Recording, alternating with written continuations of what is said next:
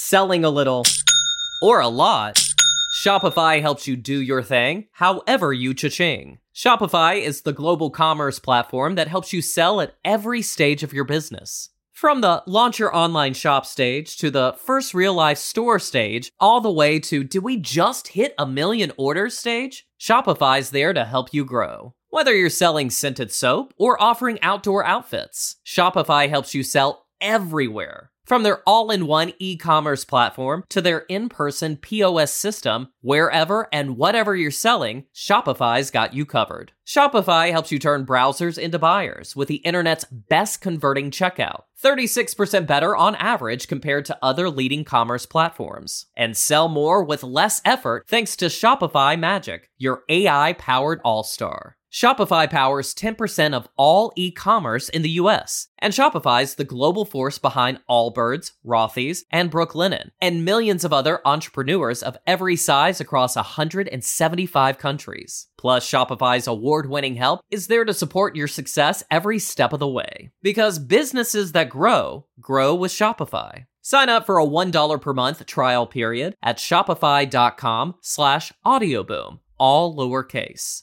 Go to shopify.com/audioboom now to grow your business no matter what stage you're in. Shopify.com/audioboom.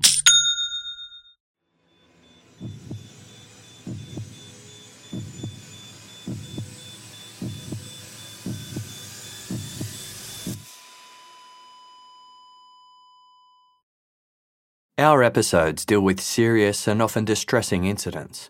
If you feel at any time you need support, please contact your local crisis centre. For suggested phone numbers for confidential support and for a more detailed list of content warnings, please see the show notes for this episode on your app or on our website.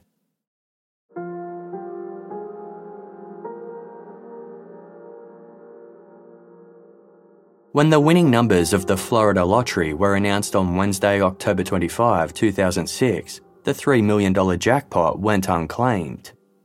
This wasn't unusual. The odds of picking the 6 lucky numbers from a possible 69 was 1 in over 292 million. With no claimants, the Florida lottery jackpot rolled over, meaning it was added to the grand prize of the next draw.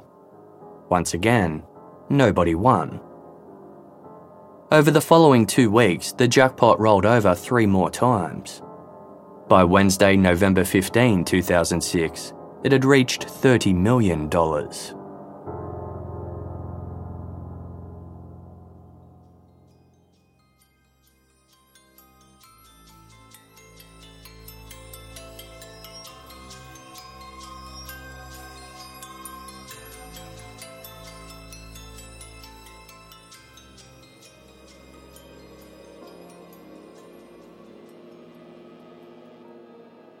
41-year-old Abraham Shakespeare lived in the Florida city of Lakeland. The small home he shared with his mother was in the same underprivileged neighborhood where Abraham had spent most of his life. Despite experiencing poverty, homelessness, discrimination, and run-ins with the law, Abraham remained good-natured and easygoing. Even though he mostly kept to himself, he was a familiar and well-liked figure in his community. Abraham had no bank account, credit card, or savings. Dropping out of school in the 7th grade had left him with few skills or opportunities. He was in a labour pool, a network of independent workers that could be hired on an as-needed basis for various jobs. The tall and slender African American took on any work available, from washing dishes and sweeping floors to collecting trash and loading trucks. Although he spent most of his time working, Abraham Shakespeare constantly scraped the breadline. In 2006, he was earning just $8 an hour as a truck driver's assistant for a food distribution company. Despite his best efforts, he'd fallen behind on paying child support for his 5-year-old son. In his rare moments of respite, Abraham would walk around Lake Hollingsworth in the city centre. He'd imagine owning one of the expensive houses that overlooked the water, only to reflect on his current circumstances with disappointment.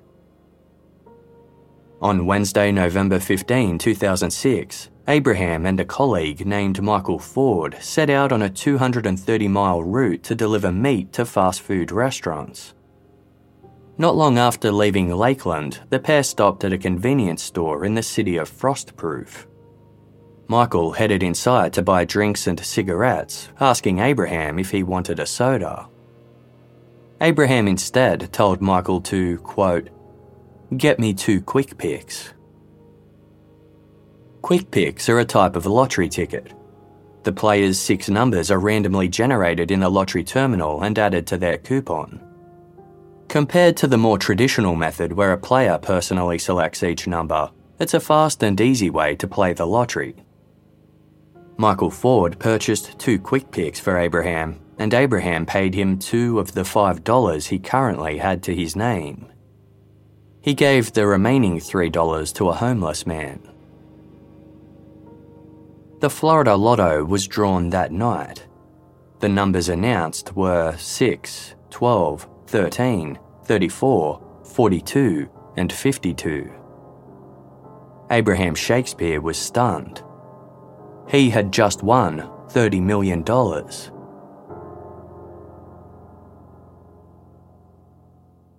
Abraham appeared on television to celebrate his massive lottery win. He was his typical laid-back self, dressed in baggy pants and a white t-shirt with his dreadlocks tucked under his cap. Abraham was handed an oversized novelty check with $30 million printed on it in large, bold lettering. He had 2 options: receive the prize money in annual increments of $1.5 million over 20 years, or take an immediate lump sum minus 25% in taxes. Abraham chose the second option, as most lottery winners do, and walked away with $17 million. For Abraham, who'd only ever known poverty, that was more than enough. As he collected his winnings, he announced, "I don't have to struggle no more." Abraham immediately used his newfound wealth to resolve several debts, including the child support he owed. He also set up $1 million trust for his son. Although lottery winners are advised to seek the services of a financial advisor, Abraham didn't believe he needed one, saying, "I don't let material things run me. I'm on a tight budget." Despite being a multi-millionaire, Abraham continued to eat at his local Denny's diner, pick up pennies off the ground, and spend his days hanging out in his old neighbourhood. Abraham offered to buy his mother a new home, but she respectfully declined, so he paid off her existing house instead. He then established several philanthropic enterprises that centred on assisting those in need. Abraham rewarded himself with just a few splurges, including a new car, some clothes, and a Rolex watch that he bought at a discount from a pawn shop. His biggest indulgence was a $1 million home north of the city in an upscale gated community on Red Hawk Bend Drive. The spacious 2-story residence had 4 bedrooms and 4 bathrooms. It featured stainless steel appliances, granite counters, walk-in closets, fireplaces, a guest suite, and a double garage. French doors opened out to a private deck with a swimming pool and spa. It was exactly the type of home Abraham had dreamed of owning. Although Abraham's money didn't change him much, it changed everyone around him. As soon as news of his big win got out, friends and strangers alike began approaching him with stories of financial hardship. Described as a soft touch who thought with his heart, Abraham willingly helped them pay everything from bills to medical treatments and business startups. He lost count of how many people he helped, saying, "The Bible states it's better to give than to receive." In Abraham's eyes, most of these handouts were loans rather than gifts. Yet, no one ever made any effort to pay him back. Questions about when Abraham's generosity would be repaid were met with excuses and complaints. Some people were upset to learn his money was given with strings attached. Conflict also arose in Abraham's family over the amount he shared with them. Rather than making him happy, Abraham said his lottery win had made him miserable. People constantly stopped him in the street and his cell phone rang non-stop. During a 30-minute catch-up with his younger brother, Abraham fielded 8 calls from people requesting cash. He even received a letter from a prison inmate asking for $1,000. While this request amused Abraham, he still sent the man $50. Abraham's sister said he was too sweet-natured to say no to anybody. And because of his limitless charity, Abraham never had any peace. Both exasperated by his instant celebrity and demoralised by everyone's demands, he began sleeping all day and cruising the quiet streets of Lakeland at night. Abraham also escaped by travelling. He went on a cruise to the Caribbean and took a few short trips to New York City, which he grew particularly fond of. He hoped the distance from his community would lessen the pressure, expectations, and hostilities thrust upon him. Michael Ford was bitter towards his former colleague, Abraham Shakespeare. Michael frequently visited the Frostproof convenience store where the winning lottery ticket was purchased. Without fail, he always bought 2 quick picks for himself. Michael asserted that Wednesday, November 16, 2006 was no different. Store records and CCTV footage confirmed that Michael had purchased 2 quick picks that day. Michael insisted that if he had purchased any for Abraham Shakespeare, then he would have had 4 tickets in total. According to Michael, he tucked the tickets into his wallet, which he kept in an overhead compartment inside his truck. Michael said he realised his lottery tickets were missing the following day. He assumed that he'd lost them until a supervisor informed him that Abraham won the jackpot. Michael confronted Abraham and accused him of stealing the tickets while he'd been left alone in the truck. Abraham allegedly admitted to swiping the tickets from Michael's wallet and was confident that no one could prove it. Michael said Abraham had offered him $1 million to put the matter to rest, but he'd decided to file a lawsuit against Abraham instead. Abraham flatly denied these allegations, saying, "Michael Ford knows the truth. I know the truth. The Lord knows he doesn't deserve it. It's like dirty money. That money wasn't meant for him. It was meant for me." According to Abraham, after his win, Michael asked Abraham to look out for him by giving him $1 million so he could move interstate and start a business. Abraham was willing to help, but lottery officials hadn't wired him the money yet, so he told Michael to be patient. He also offered a smaller amount, as he felt $1 million was excessive.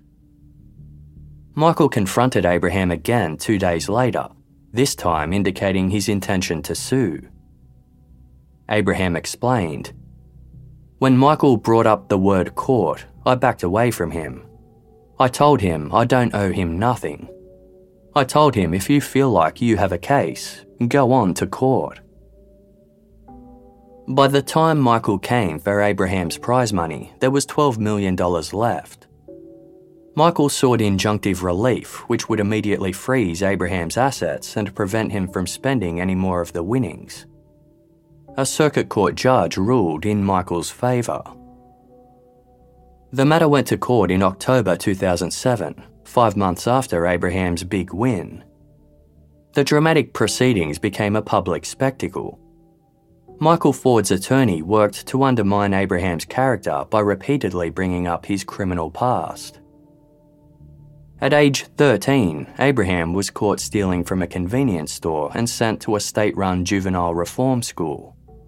He remained there until he was 18, then proceeded to rack up a range of offences that included trespassing, assault, and theft. As an adult, he amassed 7 felony and 3 misdemeanor convictions, resulting in 2 stints in prison. Michael Ford's attorney asked the court, Does a leopard change its spots? When witnesses attested to Abraham's good character, Michael's counsel accused Abraham of paying them off for their testimony. In turn, Abraham's attorney accused the plaintiff of piling dirt on his client, saying that bringing up his criminal record was an attempt to distract the jury from the pertinent issues. They questioned why Abraham would steal the lottery tickets, which were worthless at the time the alleged theft occurred. Abraham had no way of knowing one would win the jackpot. Abraham also had an extensive history of playing the lottery. To prove it, he carried a garbage bag into court stuffed with tickets he had purchased over the years. Michael was revealed to be a liar. In sworn testimony as part of the pre-trial discovery process, Michael said he'd lent Abraham money in the past to help put food on his table. But during the trial, Michael denied ever helping Abraham at all. After 5 days of testimony and a little over an hour's deliberation, the jury unanimously agreed that Abraham Shakespeare did not steal the lottery tickets from Michael Ford. Michael was denied any of Abraham's winnings. Abraham's lawyer told the media, "This lawsuit was about greed. The plaintiff manufactured a story and a plan to try to take advantage of my client." While Abraham felt Michael had scandalised his reputation, he ultimately forgave him. He didn't harbour any anger, saying, "That guy used to be a real good friend of mine. If he only waited, I could have given him $250,000 easy." Michael rejected the jury's findings and began a lengthy appeals process. The final hearing was scheduled for Wednesday, May 27, 2009, 2.5 years after Abraham won the lottery. Michael Ford's appeal was ultimately dismissed, but Abraham Shakespeare wasn't around to hear the good news. No one had seen Abraham in the weeks leading up to the hearing, and calls to his cell phone were going unanswered. Word spread that he'd skipped town to avoid the spotlight and get some much-needed rest. Since his lottery win, Abraham had become a father for the second time. He'd separated from the baby's mother shortly after the birth, and the pair had been embroiled in hostile court proceedings ever since. There was gossip that the woman had intentionally become pregnant just to access Abraham's money. This fueled a belief that he'd fled to avoid paying child support. He also had an unpaid bill with the law firm that fought his civil suit. The rumour mill swung into overdrive. Some claimed Abraham was doing business or receiving medical treatment overseas. Others accused him of being on the run from police. Those who knew Abraham best denied these assertions. There were even rumours that he'd died of AIDS, despite some alleged sightings of him around Lakeland. Prior to winning the lottery, Abraham spent several days a week doing odd jobs at a barbershop owned by his longtime friend, Greg Smith. Greg saw firsthand the overwhelmingly negative impact that the win had on Abraham. His sunny disposition faded, and he often told Greg, "I wish I could go back to my old self." Greg had been struggling to stay on top of his mortgage repayments, but he'd kept this from Abraham as he didn't want to be seen as another moocher. One day, Abraham spotted banking documents at Greg's barbershop. Realising his friend was in trouble, he paid off Greg's $63,000 mortgage. Greg agreed to give Abraham $500 a month until the debt was repaid. When Abraham abruptly left Lakeland and stopped answering his phone, Greg sent him a text message that read, "Call me, it's important." Abraham messaged back, "Bro, I'm on a cruise and I'll be back in town soon. I just needed to get away because all these people are bothering me about money." Greg told Abraham to call him immediately. Abraham replied, "I'll call you in the morning. I'm just trying to get myself together." Greg was struck by the exchange. Abraham's limited education meant he struggled to read and write. He preferred calling or speaking with people face to face over communicating through text. Abraham's messages were also unusually formal. They didn't reflect his usual speech and writing patterns. Greg's wife agreed that the messages were odd. She sent Abraham a text asking him to come home. He replied, "I'll be home soon and I'll call you when I get back." Days passed, but Abraham didn't call. Abraham was a doting father who typically called his eldest son twice a week. These calls also stopped and were replaced by text messages. He sent one acquaintance upwards of 60 texts, but still made no calls. In his messages, Abraham assured everyone that he was fine and okay. During one exchange, he was uncharacteristically belligerent, referring to himself as a grown-ass man who would return to Lakeland when he was ready. Increasingly suspicious, one of Abraham's associates texted a question that only he could answer. There was no response. A few people tried to report Abraham missing, but were dismissed because they weren't family. Abraham's mother, Elizabeth, considered doing so as Abraham wasn't the type to go away for long periods without getting in touch. But one of her nephews, Cedric Edom, said that Abraham was calling him daily. He had also received a birthday card for Elizabeth from Abraham. It contained $100 and a necklace, along with a handwritten message that read, "I'll be home soon," followed by Abraham's signature. Elizabeth recognised her son's handwriting, which temporarily quashed any niggling concerns. By November, 7 months had passed since Abraham left Lakeland. Thanksgiving was one of his favourite holidays. When the day came and went without any word, Abraham's prolonged silence became too loud to ignore.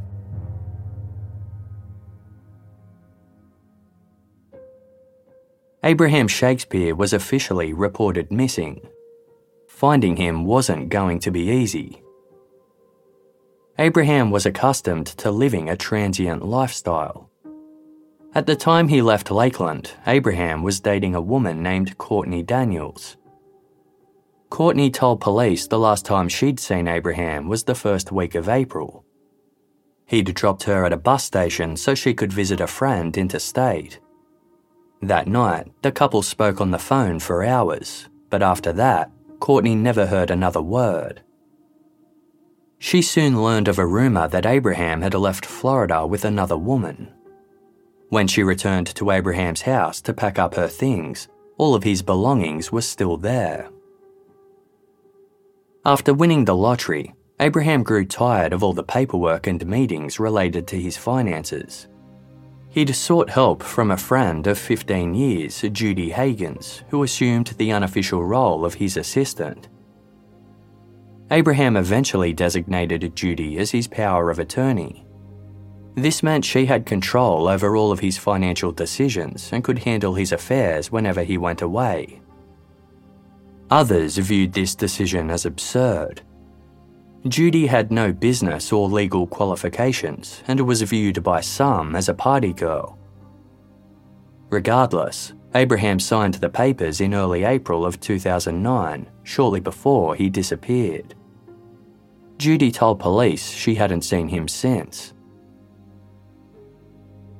Abraham had been scheduled to appear in court in August for a child support enforcement action, but never showed up. His attorney, Howard Stitzel, told the court that Abraham was out of the country receiving medical treatment for an undisclosed illness. When questioned by police, Howard said the last time he'd spoken to Abraham on the phone was in October, almost 6 months since he'd last been seen in Florida.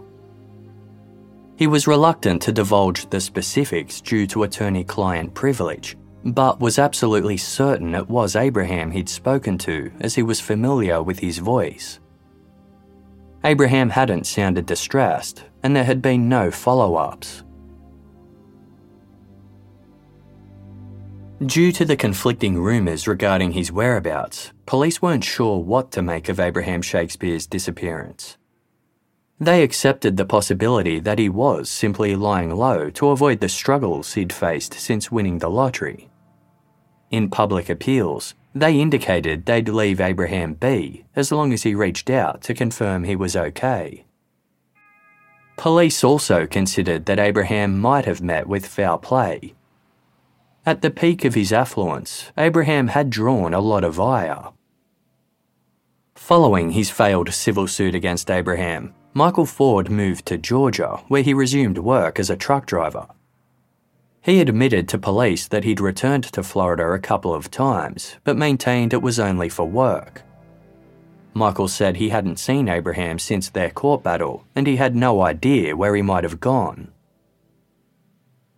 An examination of Abraham's bank account revealed he'd made several withdrawals in the months leading up to his disappearance, but none since. The account also revealed a harsh reality. Within 3 years, Abraham had spent, given away, or loaned almost all of his $17 million. Only $45,000 remained. While murder still couldn't be ruled out, it seemed highly unlikely that anyone would kill Abraham for such a small amount. He also had no life insurance, meaning no one stood to legally claim his remaining money upon his death. Detective David Wallace was part of a team fronting the search for Abraham Shakespeare. One day, he received a phone call from an anonymous male who asked for him specifically. When Detective Wallace asked who he was speaking to, the caller replied, "It don't matter who this is. I'm down here in Miami and just want to let you know I saw Abraham Shakespeare in a damn strip club. He reached in his pocket for something and his ID fell out, and I saw it was him." Detective Wallace asked when, but the caller abruptly hung up. The call puzzled Detective Wallace. It wasn't traceable, so he couldn't verify it.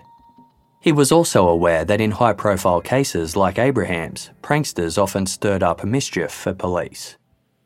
Maybe someone was looking to insert themselves into the investigation or seeking the $5,000 reward for information. By Christmas, almost 9 months had passed since the last confirmed sighting of Abraham. 2 days later, his mother Elizabeth received a call of her own. She remained calm when she heard the familiar voice of her missing son come through the line. "Hey Ma, I just want you to know that I'm okay, and I'm gonna see you soon."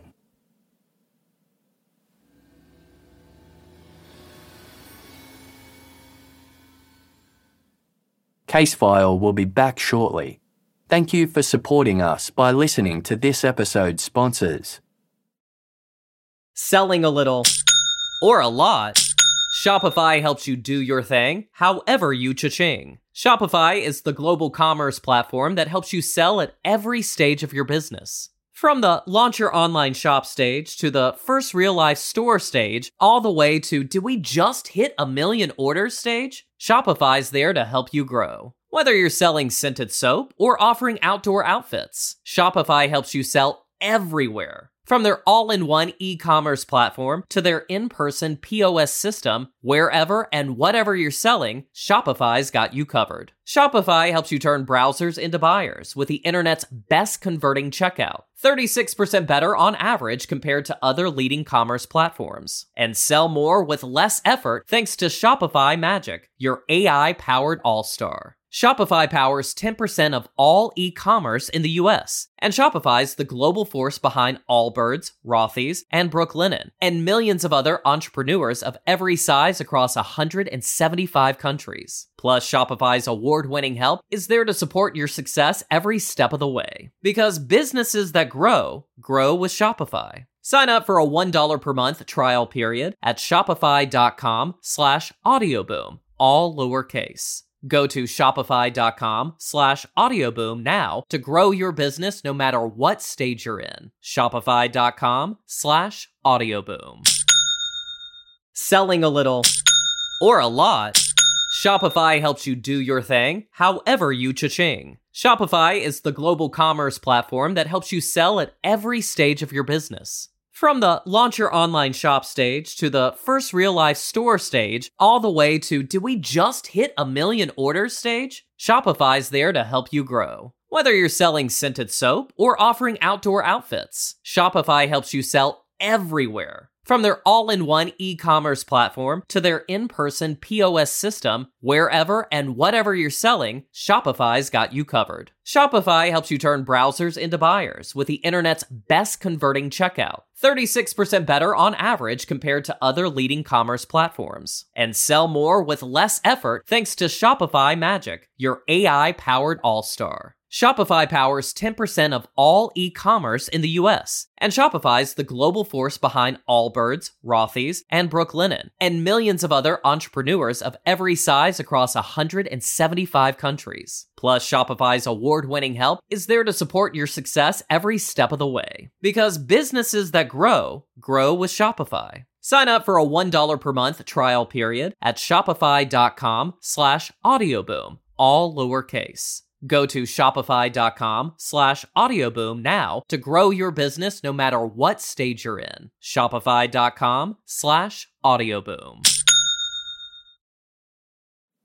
Thank you for listening to this episode's ads. By supporting our sponsors, you support Casefile to continue to deliver quality content.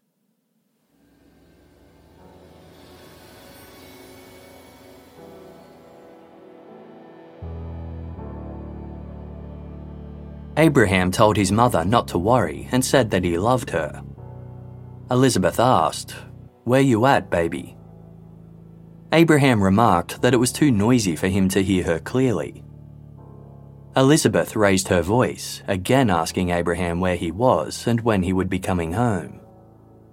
The phone line then went dead. Detectives traced the call to barber Greg Smith, Abraham's longtime friend and former employer. Greg was put under covert surveillance and detectives watched as he drove to a parking lot near Lakeland Mall. A second vehicle arrived shortly after, driven by a middle-aged white woman with bleached blonde hair. She got out of her car and handed Greg some cash. He then drove off, unaware he was being tailed by an unmarked police car. When Greg stopped at a red light, detectives surrounded his vehicle and ordered him out. Greg appeared calm, saying, "I'm more than happy to talk to you all." Greg admitted to calling Abraham's mother and pretending to be her missing son. He also confessed to calling Detective David Wallace to report a false sighting of Abraham in Miami. Greg was apologetic. He said he'd been paid to make the calls by the woman he'd met in the Lakeland Mall parking lot. Her name was Dee Dee Moore. Greg thought he was doing Abraham a favour by making the calls, adding, "I don't know anything about where Abraham is, why he's gone, or when he's coming back. I've been trying to reach him myself." Detectives also spoke with Abraham's cousin, Cedric Adam, who said he'd received a birthday card and daily calls from Abraham. Cedric admitted he'd been lying. He claimed he'd been paid around $5,000 to spread the word that Abraham had gone away of his own accord. Cedric desperately needed money and only agreed because he thought it was harmless, just a way to help Abraham and abate his aunt's worry. When asked who paid him to lie about Abraham, Cedric said, "This woman named Dee Dee Moore." Dee Dee Moore was a certified nurse's assistant who ran a nursing staffing agency called American Medical Professionals. In 2008, she attended a small business conference in Florida where she observed a panel discussion featuring a real estate agent. The agent spoke of having once sold a house to a lottery winner named Abraham Shakespeare. He had changed the way she viewed wealth, specifically that money does not equal happiness. After hearing Abraham's story, D.D. Moore was inspired to write about him for a magazine article. In October 2008, she arranged to meet Abraham. By this point, his $17 million had been whittled down significantly. He had a little over $1 million left, along with just $3 million worth of assets. D.D. quickly realised that his rags to riches story was in fact a riches to rags one. She witnessed firsthand the endless pestering Abraham endured from those seeking what little money he had left. He was downtrodden and distrustful. When D.D. pitched her article idea, in which she intended to highlight Abraham's generosity and kindness, he became noticeably upbeat. D.D. filmed a candid interview with Abraham as he watched a live feed from the various security cameras positioned around his home. D.D. asked if he ever got tired of people asking him for money. Abraham replied, "I've been tired.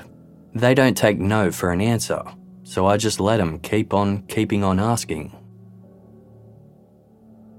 In time, Abraham confided in D.D. about his dire financial straits. He'd followed poor advice and failed to invest his money wisely. D.D. felt sorry for him. She offered to protect Abraham from being taken advantage of any further. Although she was shy and meek, she pursued those who had borrowed money from Abraham and ensured they made repayments.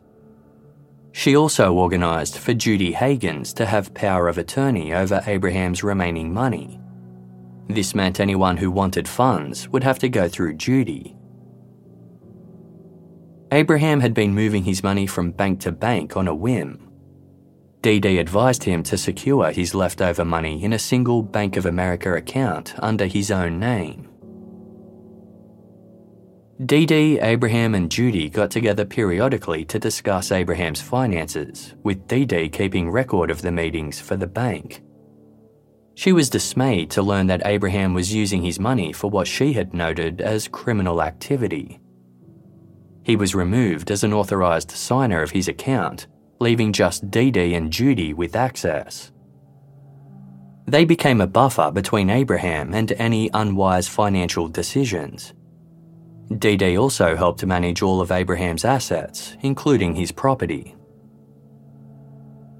D.D. encouraged Abraham to start living his life. In their recorded interview, she asked where he would like to go. He responded, "It don't matter to me. I'm not a picky person." D.D. offered suggestions. California, a foreign country.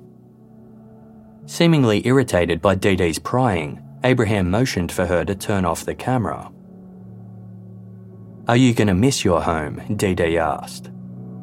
Abraham responded, "Yep, but life goes on."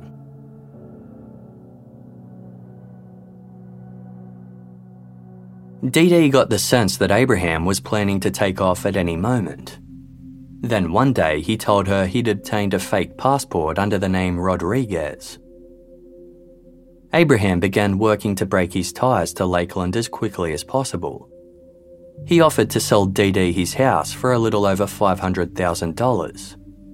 She didn't have that much money, but the pair reached an agreement. D.D. could live in the house and make small purchases for Abraham, such as flights or cruise tickets, as a gradual means of paying off the debt. Abraham then asked for D.D.'s help to make him disappear. Having grown attached to Abraham and his plight, she agreed.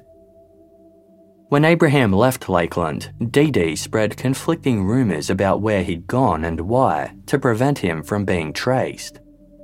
She also shared alleged sightings of Abraham, so people knew he was all right. He had left D.D. his cell phone, allowing her to send texts on his behalf to his friends and family. Whenever concerns for Abraham grew, D.D. used money he had given her to pay people to claim they'd heard from him. She paid Greg Smith $300 to call Detective David Wallace and report a false sighting of Abraham in Miami.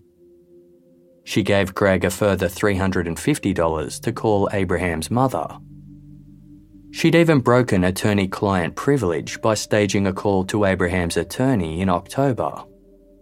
Abraham had told her, "You handle all the business. I got to go." When approached by detectives, Dee Dee became emotional as she divulged what she'd done.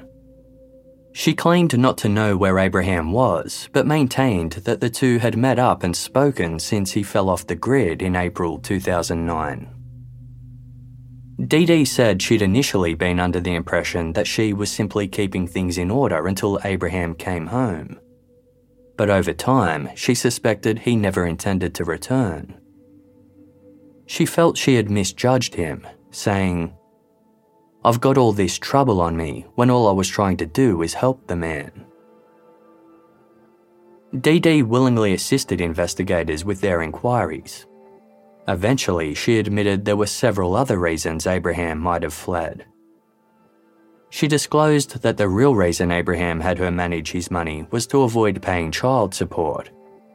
He also had a drug problem and might have been lured into dealing in a desperate bid to rebuild his wealth. Then Dee Dee mentioned an incriminating videotape. It allegedly showed footage of Abraham, quote, having sex with a 14-year-old girl. Whatever the case, Abraham's friends and associates in Lakeland agreed on one thing. If anyone knew where Abraham was, it was Dee Dee Moore. Dee Dee's admissions put her directly in the spotlight. Reporters confronted her in public, police constantly requested interviews, and her computer files and business records were taken for examination. To quell the mounting suspicion against her, Dee Dee did her own work to find Abraham. She met up with Greg Smith, the man she'd previously paid to make fraudulent calls on Abraham's behalf. Dee Dee vented to Greg about the stress she was under, and Greg reassured her that he would help until Abraham reappeared. Dee Dee's demeanour suddenly changed. She clawed at Greg's chest, looking for a listening device. Greg pulled away angrily, asking, "What the fuck you doing?" Dee Dee composed herself and apologised. She was riddled with anxiety and paranoia and didn't know who to trust. She blamed Abraham for leaving her to clean up his mess, and Greg consoled her. Dee Dee cried and told him, "I see why Abraham says you're a good friend. I just want to thank you for believing in me and being on my side." December 2009 came to a close with no sign of Abraham Shakespeare. In late January 2010, Dee Dee Moore met with Greg Smith again. The pair spoke about how the police were purposefully stirring shit up by intimidating Abraham's support network.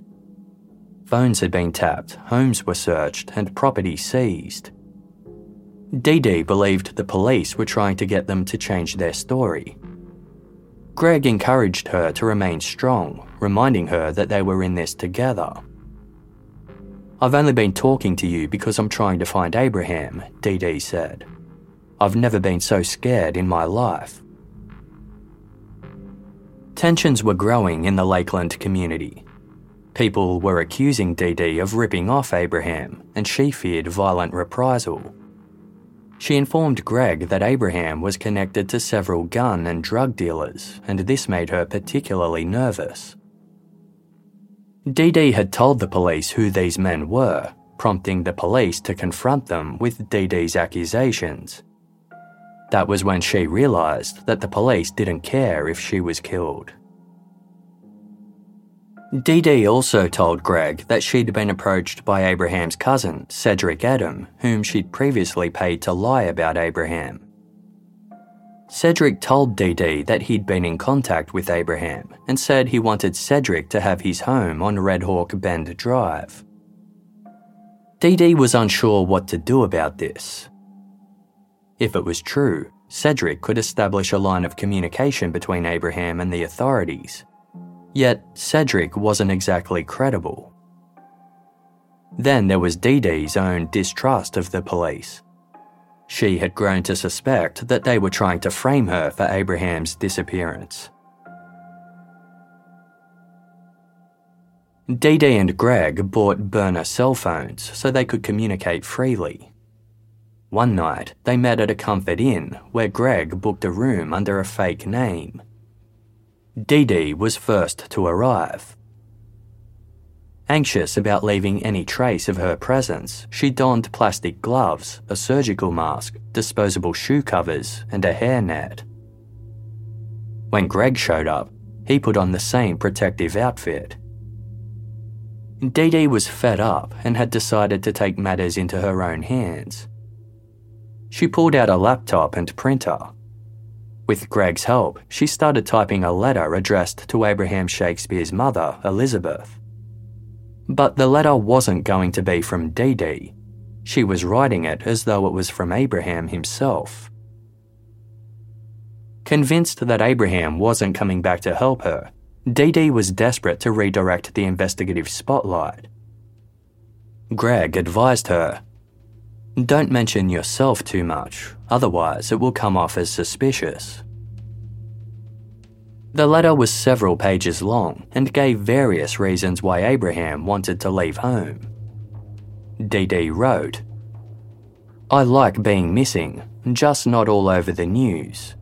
I've been through a lot, Mum. You know it. I'm just tired." She made up a story that someone had recognised Abraham and he'd had to pay a police officer $20,000 to keep his secret. In reference to herself, Dee Dee wrote, "Don't worry about Dee. If she goes to jail, she will be okay. The charges won't stick. There are too many people that know I left. I gave her enough money. She knew what to expect. She should have not gotten involved, so now she just has to deal with it." Remembering that Abraham was illiterate and incapable of writing long-winded prose, Dee Dee added, "I still can't write a letter. A good friend is typing it for me. I will see you, I promise. Just give me some time." Greg Smith was impressed. The letter didn't sound like it had come from Dee Dee at all. They printed it off and slid it into an envelope. The pair wiped the room down with towels. Then they drove to Abraham's mother's home, where Greg placed the letter in her mailbox. But any hopes that the letter would help Dee Dee were dashed when it failed to make the news. Elizabeth didn't speak about it publicly, and the police seemed unaware of its existence. Instead, investigators upped the reward for information to $10,000, with the promise that any tipsters wouldn't have to testify in future court proceedings. The county sheriff announced, "None of the circumstances and none of the investigation we've completed up to this point leads us to believe Abraham Shakespeare is still alive." They officially named Dee Dee Moore as a person of interest. Dee Dee was distraught. Had Elizabeth kept the letter to herself? Or were the police just keeping it on the down low? Dee Dee called Greg Smith for guidance, expressing her devastation that police feared Abraham was dead and that she was being viewed as a suspect. "Fuck all that," Greg told her. "They don't have a body." Dee Dee brushed his reassurances aside, saying, "Yeah, but that doesn't seem to matter to these assholes. They're just trying to pin something on me and I haven't done anything to the man. I would never, ever do anything to hurt another human being. All I have ever done is try to help Abraham." Hours later, Greg agreed to meet Dee Dee at a service station in Plant City, 10 miles west of Lakeland. As soon as Greg pulled up, a visibly overjoyed Dee Dee rushed over to his car, yelling, "Abraham's back!"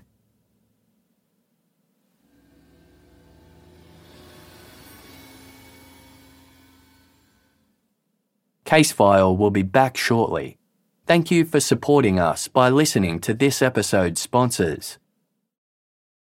Selling a little or a lot, Shopify helps you do your thing however you cha-ching. Shopify is the global commerce platform that helps you sell at every stage of your business. From the launch your online shop stage to the first real-life store stage, all the way to did we just hit 1 million orders stage? Shopify's there to help you grow. Whether you're selling scented soap or offering outdoor outfits, Shopify helps you sell everywhere. From their all-in-one e-commerce platform to their in-person POS system, wherever and whatever you're selling, Shopify's got you covered. Shopify helps you turn browsers into buyers with the internet's best converting checkout, 36% better on average compared to other leading commerce platforms. And sell more with less effort thanks to Shopify Magic, your AI-powered all-star. Shopify powers 10% of all e-commerce in the US, and Shopify's the global force behind Allbirds, Rothy's, and Brooklinen, and millions of other entrepreneurs of every size across 175 countries. Plus, Shopify's award-winning help is there to support your success every step of the way. Because businesses that grow with Shopify. Sign up for a $1 per month trial period at shopify.com/audioboom, all lowercase.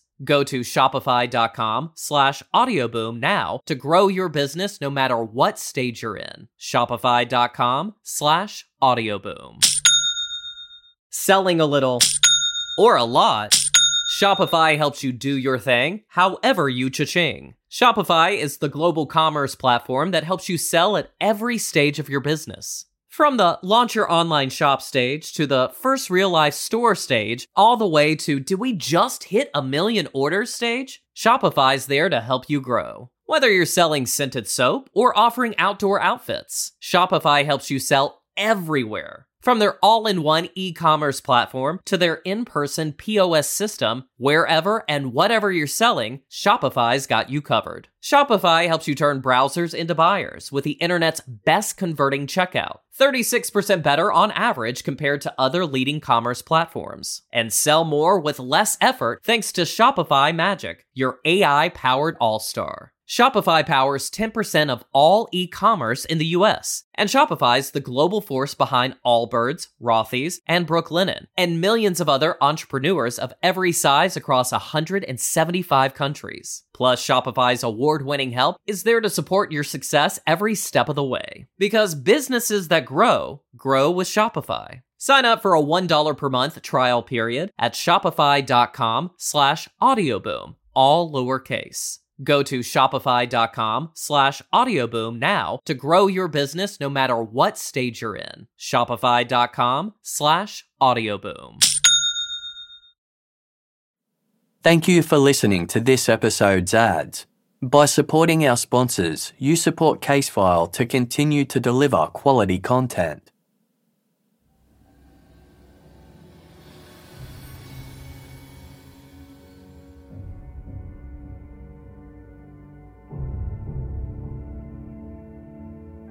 Dee Dee could barely contain her excitement.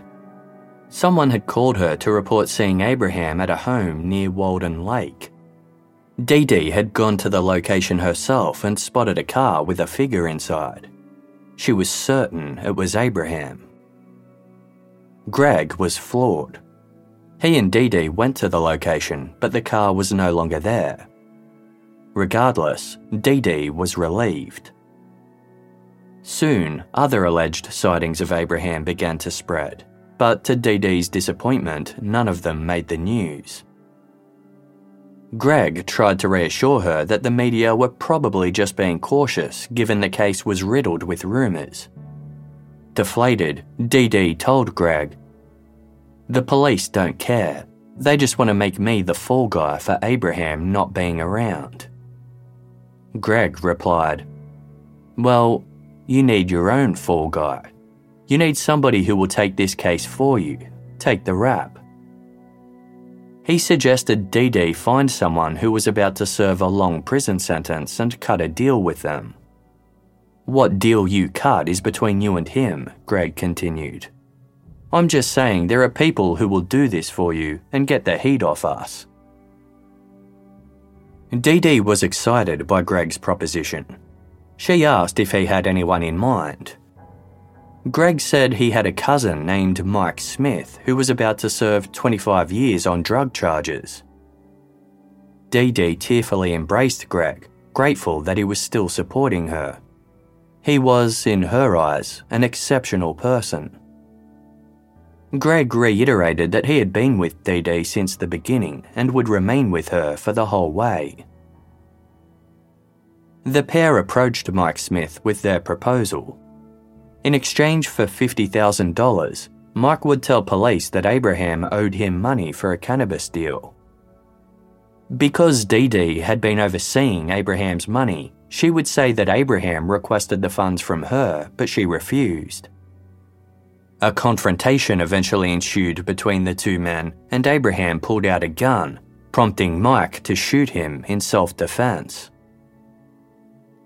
Mike Smith agreed to become Dee Dee and Greg's fall guy.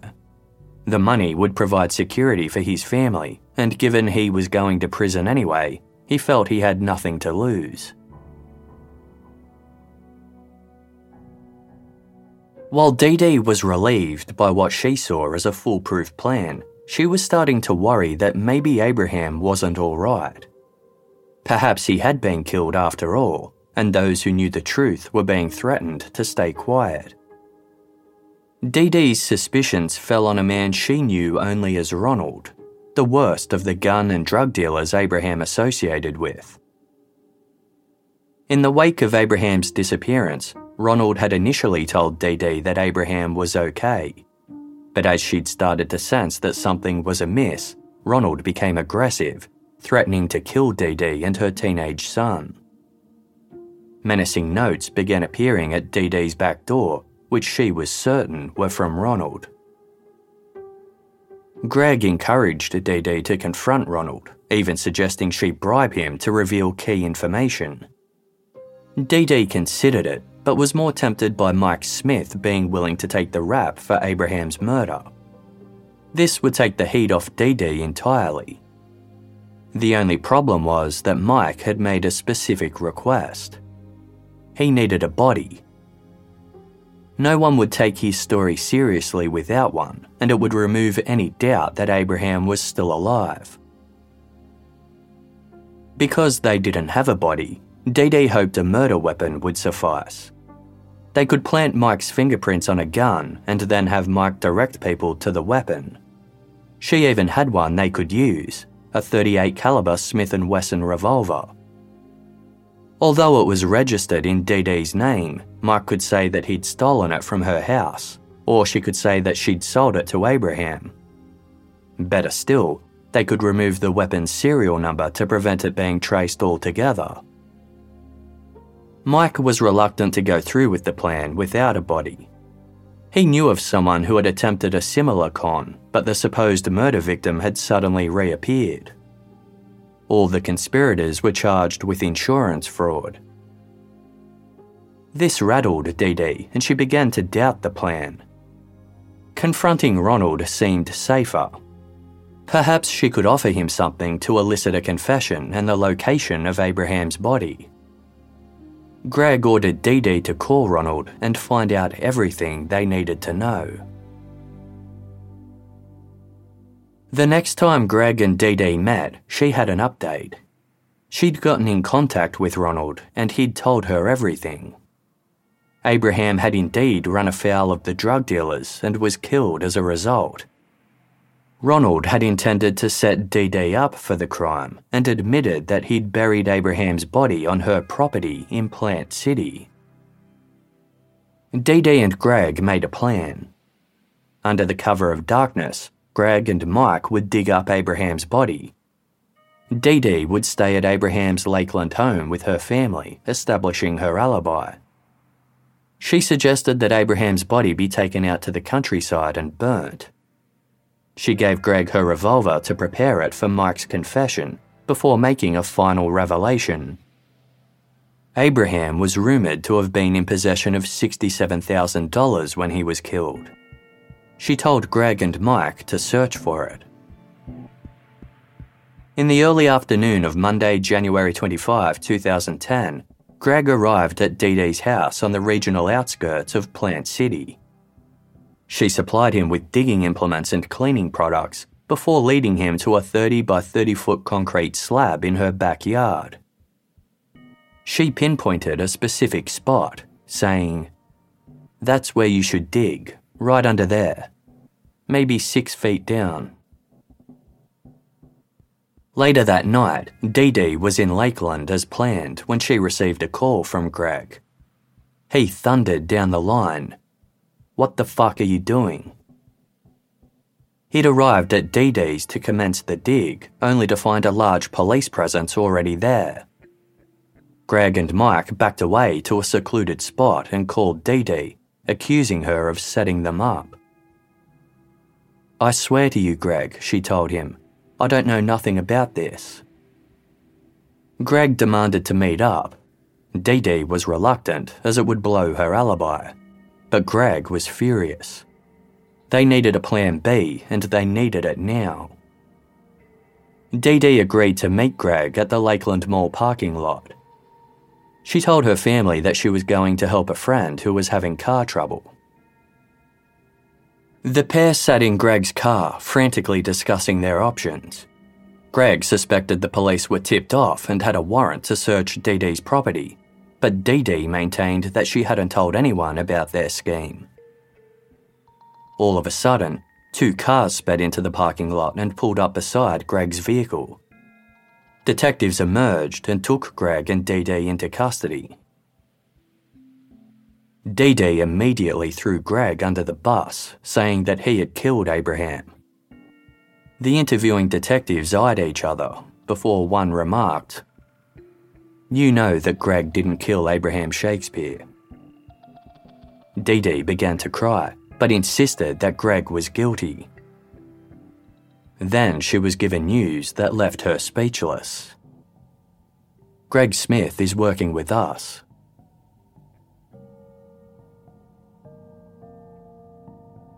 Greg Smith was first introduced to Dee Dee Moore by his good friend, Abraham Shakespeare.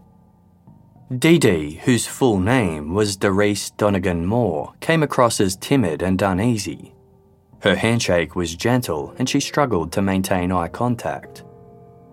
When Dee Dee began managing Abraham's money, Greg was skeptical. She wasn't an accredited accountant or financial advisor. She claimed to have written a financial self-help book called Organize Me Now, but it hadn't been published. Greg bit his tongue so as not to undermine Abraham's decision, but warned him to be careful. He never saw his friend again. With Abraham mysteriously out of the picture, Dee Dee started chasing Greg to repay the $63,000 that Abraham had lent him for his mortgage. Then, when Abraham was reported missing, Dee Dee offered to eradicate the debt entirely on one condition. She needed Greg's help to mislead the police. Dee Dee knew detectives would be onto her. From a young age, she was acutely aware of the power and privilege of wealth and was ashamed of her own family's financial status. In her teens, she made her parents drop her off away from her friends so they wouldn't see their cheap old car. She sought luxuries her parents couldn't afford, like expensive clothing, cars, and jewellery. At age 22, Dee Dee was involved in a head-on collision. The 2 occupants in the other vehicle were killed, but Dee Dee made a full recovery. Afterwards, Dee Dee's mother noticed an erratic shift in her daughter's behaviour that left her wondering if Dee Dee had an undetected brain injury. Her job as a nursing assistant suited her seemingly kind and patient personality, but it didn't pay well. Still fixated on money, Dee Dee established a moderately successful side business selling prepaid cell phones and calling plans. Colleagues recalled Dee Dee's natural acumen for business, but it was soon revealed that she had skimmed $60,000 off the payroll. Dee Dee's money woes continued. She was caught shoplifting and arrested for writing a bad check. She failed to make her car repayments and was evicted for failing to pay rent. By mid-2001, she owed upwards of $50,000. Not long after this, Dee Dee was discovered in Waimama, 40 miles south from her home in Plant City. She was dishevelled and distraught, with her wrists bound with duct tape. Dee Dee told police that 3 clean-cut, tattooed Hispanic men had carjacked her at gunpoint. They'd abducted and raped her, then thrown her in a ditch before taking off in her car. A tip-off led to the discovery of Dee Dee's car in a garage 30 miles north in Pasco County, and to the complete unravelling of her story. Dee Dee had paid an accomplice to help stage the attack so she could claim insurance on her stolen car. She was convicted of insurance fraud and falsely reporting a crime and given a year's probation. Years later, in 2006, Dee Dee was accused of stealing $60,000 that was given to her to start a new business. The case was closed due to a lack of evidence. After this, Dee Dee faced 2 civil lawsuits for unpaid services. Fronting her new venture, American Medical Professionals, she attended the small business conference that ultimately led her to Abraham Shakespeare. Within 90 days of the pair meeting, Dee Dee Moore virtually had complete control of Abraham's money. Investigators discovered that the final withdrawals from Abraham's bank account, as well as his assets, were transferred to the business account of American Medical Professionals. Around this time, Dee Dee made large withdrawals from this account, purchasing jewellery and several high-end cars, as well as paying for restaurant meals and travel. While Dee Dee was seemingly helping Abraham reclaim money he'd loaned to others, the repayments actually went straight to her. Dee Dee claimed to have bought Abraham's mansion home from him, but there was no documentation to prove it. When detectives confronted her with this discrepancy and many others, Dee Dee altered her story with even more outlandish explanations. Some were willing to believe that Dee Dee's dealings with Abraham were just unscrupulous coincidences and that he was indeed in hiding. Others were certain he had met with foul play, but there wasn't sufficient evidence to support an arrest. Everything pertaining to Dee Dee Moore had been searched. Aside from her efforts to claim Abraham's last $1 million, not a single thing was found to indicate that she had physically harmed him. It wasn't until detectives interviewed Greg Smith and learnt he was in cahoots with Dee Dee that they formulated a plan. "We think Dee Dee Moore does know something," they told Greg, "and we need someone to help us get that information out of her." Greg was then asked to become a confidential informant. It wasn't a decision Greg made lightly, but he harboured his own suspicions about Dee Dee. He spoke to Judy Hagens, the other person involved in overseeing Abraham's finances. Judy recalled a time when Dee Dee called her in a panic. Abraham was heading to the bank and Dee Dee needed Judy to stall him. "He can't go to the bank," Dee Dee told her. Abraham once confided in Judy, "Now you know that white woman got me money. She can do anything to me." Greg had a gut feeling Abraham was dead. He told Detective Wallace, "I'm in. Whatever I got to do, I'm all in." During their initial meeting, Dee Dee launched herself at Greg, suspecting he was wearing a wire. He was able to reassure her. They met multiple times over the following weeks. All the while, Greg covertly recorded their conversations. Dee Dee spouted off unbelievable stories non-stop, barely giving Greg a moment's silence. One minute she was sobbing in his arms, the next she'd snap to a composed state and rattle on about a different subject. She seemed to lose herself in her convoluted lies and made up a dangerous drug dealer named Ronald to implicate in Abraham's disappearance. Later, she talked about Ronald as if he were a real person. Greg was disturbed. Still, He went along with whatever strange plot Dee Dee devised to hinder the investigation, all the while hoping she'd reveal what really happened to Abraham. When she wrote a bizarre, rambling letter to Abraham's mother as Abraham, Greg felt it was completely unconvincing, but told her otherwise. After the pair dropped it off in the mailbox, detectives swooped in and took it as evidence. Greg endured a lot in his role as an informant. His local community saw him spending time with Dee Dee, and rumours spread. Many suspected the pair had conspired together to get rid of Abraham. It was far from the truth, but Greg couldn't defend himself, lest he ruin everything he was working for. He couldn't let Dee Dee get away with it. When she started talking about Abraham being dead, the operation kicked up a notch. An undercover police officer was brought in to play Mike Smith, Greg's prison-bound cousin.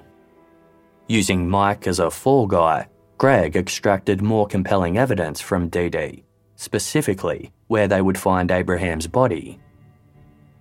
The realisation that Abraham had been murdered was heartbreaking for Greg, but he had succeeded in locating his friend. After learning that Greg Smith was a police informant, Dee Dee Moore took a long, deep breath. She then implicated Mike Smith. Learning that he was an undercover detective, she burst into tears and began a long rant blaming drug dealer Ronald for shooting Abraham with her gun. It was no use. Detectives already had audio recordings of Dee Dee fabricating the character of Ronald to Greg Smith. She went on and on about Ronald before a detective cut her off, saying, Dee Dee, there's no Ronald." She tensed up before telling a news story about a drug deal gone wrong. Dee Dee claimed someone held a gun to her head and she'd passed out from fear. She came to, only to witness Abraham being fatally shot. The detectives asked who the shooter was, but Dee Dee stuttered, saying she couldn't remember. One detective remarked, "You can't tell us because it's you, and you're scared." Dee Dee's ex-husband revealed that he'd delivered a backhoe to her Plant City home in April 2009. He used it to help Dee Dee dig a large hole as she wanted to burn and bury some remodelling debris. She asked him to return hours later to fill the hole with dirt. A cement contractor poured the slab in Dee Dee's backyard that same month. She told him she wanted a solid slab to park her vehicles on. Eventually, Dee Dee would admit that Abraham's body was buried under the concrete slab in her backyard. Following 2 days of excavation work, Abraham Shakespeare's remains were uncovered 6 feet below the slab, 9 months after he'd disappeared. He'd sustained 2 .38 caliber gunshots to the chest, but the bullets were too deteriorated to be compared to Dee Dee's revolver. She continued to give other explanations for Abraham's murder, each more outlandish than the last. She implicated everyone from Abraham's cousin Cedric Edom to his attorney Howard Stitzel. At one point, Dee Dee claimed she and Abraham had fought over money and he'd gripped her throat. As she started to lose consciousness, someone shot Abraham, but she didn't see who. She conceded that it could have been her, but if it was in self-defense. Just when detectives thought they'd heard it all, Dee Dee said her 14-year-old son was responsible. She then tried to convince her ailing elderly father to confess to the murder. In the eyes of detectives, it was clear that Dee Dee was a habitual and shameless liar. They described her as a professional con artist, a devil in disguise. Dee Dee Moore was charged with the first-degree murder of Abraham Shakespeare. Dee Dee's trial commenced in November 2012, 6 years after Abraham Shakespeare won the lottery. The prosecution posited that Dee Dee had fanned Abraham's fears of losing his remaining wealth by exaggerating the amount he'd lose to paying child support. Up until that point, Abraham was a good father.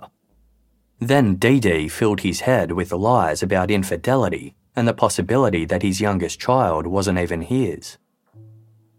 Abraham took Dee Dee's word that she'd protect his money if he granted her access to it. When he realised he was being scammed, a confrontation ensued. Dee Dee shot Abraham with her revolver before burying his body in her backyard. She then went about creating conflicting rumours and false sightings to hinder the search for Abraham. There was no shortage of witnesses testifying against Dee Dee, including the star witness, Greg Smith, whose covert recordings were played. During court, Dee Dee often broke down in tears, bringing proceedings to a halt. She kept winking, smiling, and gesturing to the jury. On one occasion, she apparently went into anaphylactic shock. The judge cautioned the defense attorneys to control their client. She was so disruptive that the judge eventually cut off her microphone. The defense highlighted that the case relied on circumstantial evidence.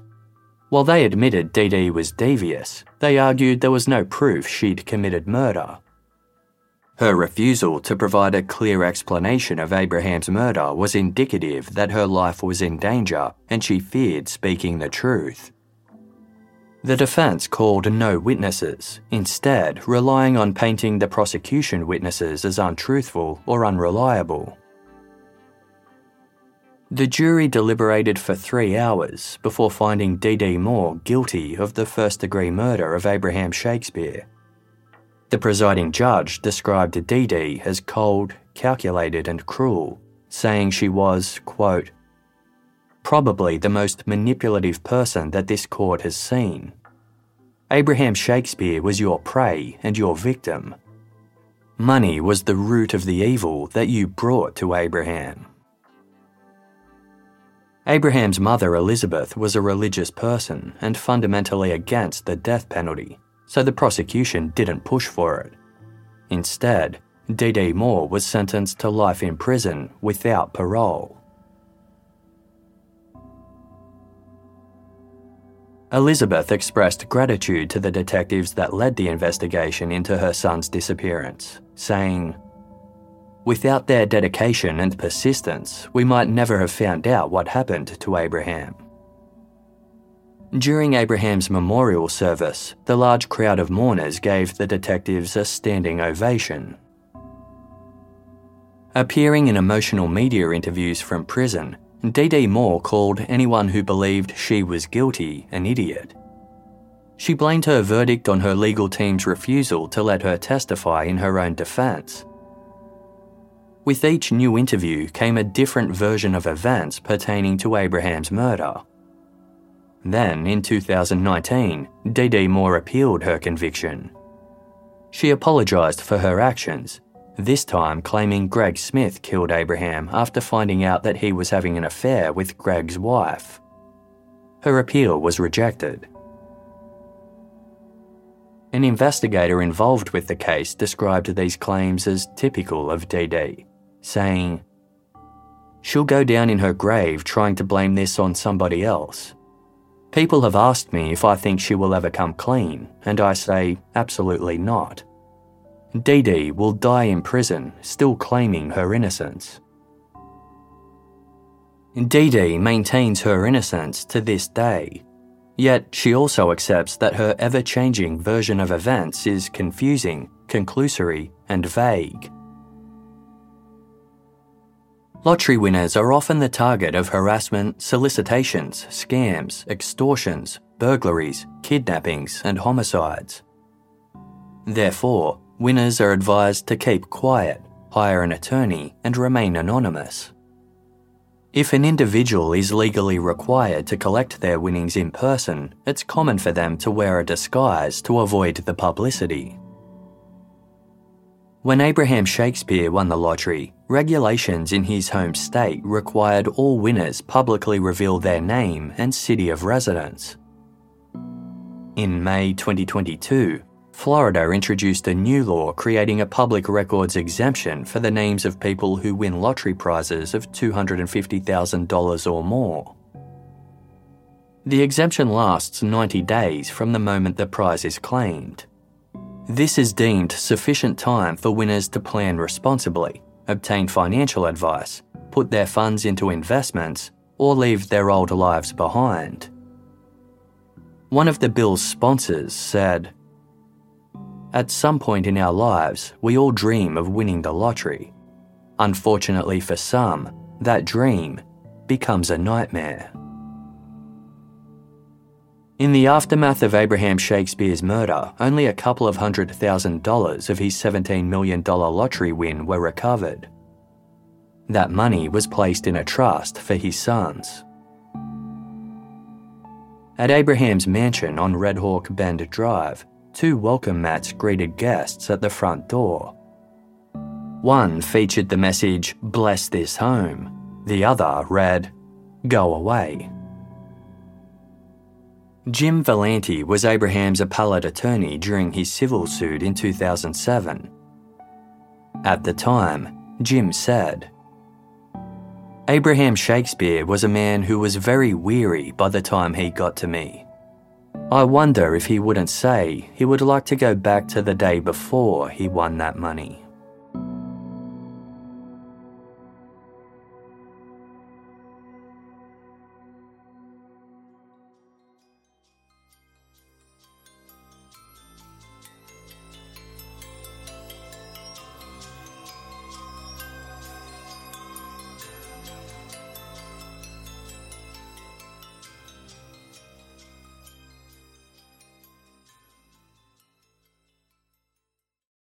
Selling a little or a lot, Shopify helps you do your thing however you cha-ching. Shopify is the global commerce platform that helps you sell at every stage of your business. From the launch your online shop stage to the first real life store stage, all the way to did we just hit 1 million orders stage, Shopify's there to help you grow. Whether you're selling scented soap or offering outdoor outfits, Shopify helps you sell everywhere. From their all-in-one e-commerce platform to their in-person POS system, wherever and whatever you're selling, Shopify's got you covered. Shopify helps you turn browsers into buyers with the internet's best converting checkout, 36% better on average compared to other leading commerce platforms. And sell more with less effort thanks to Shopify Magic, your AI-powered all-star. Shopify powers 10% of all e-commerce in the US, and Shopify's the global force behind Allbirds, Rothy's, and Brooklinen, and millions of other entrepreneurs of every size across 175 countries. Plus, Shopify's award-winning help is there to support your success every step of the way. Because businesses that grow, grow with Shopify. Sign up for a $1 per month trial period at shopify.com/audioboom,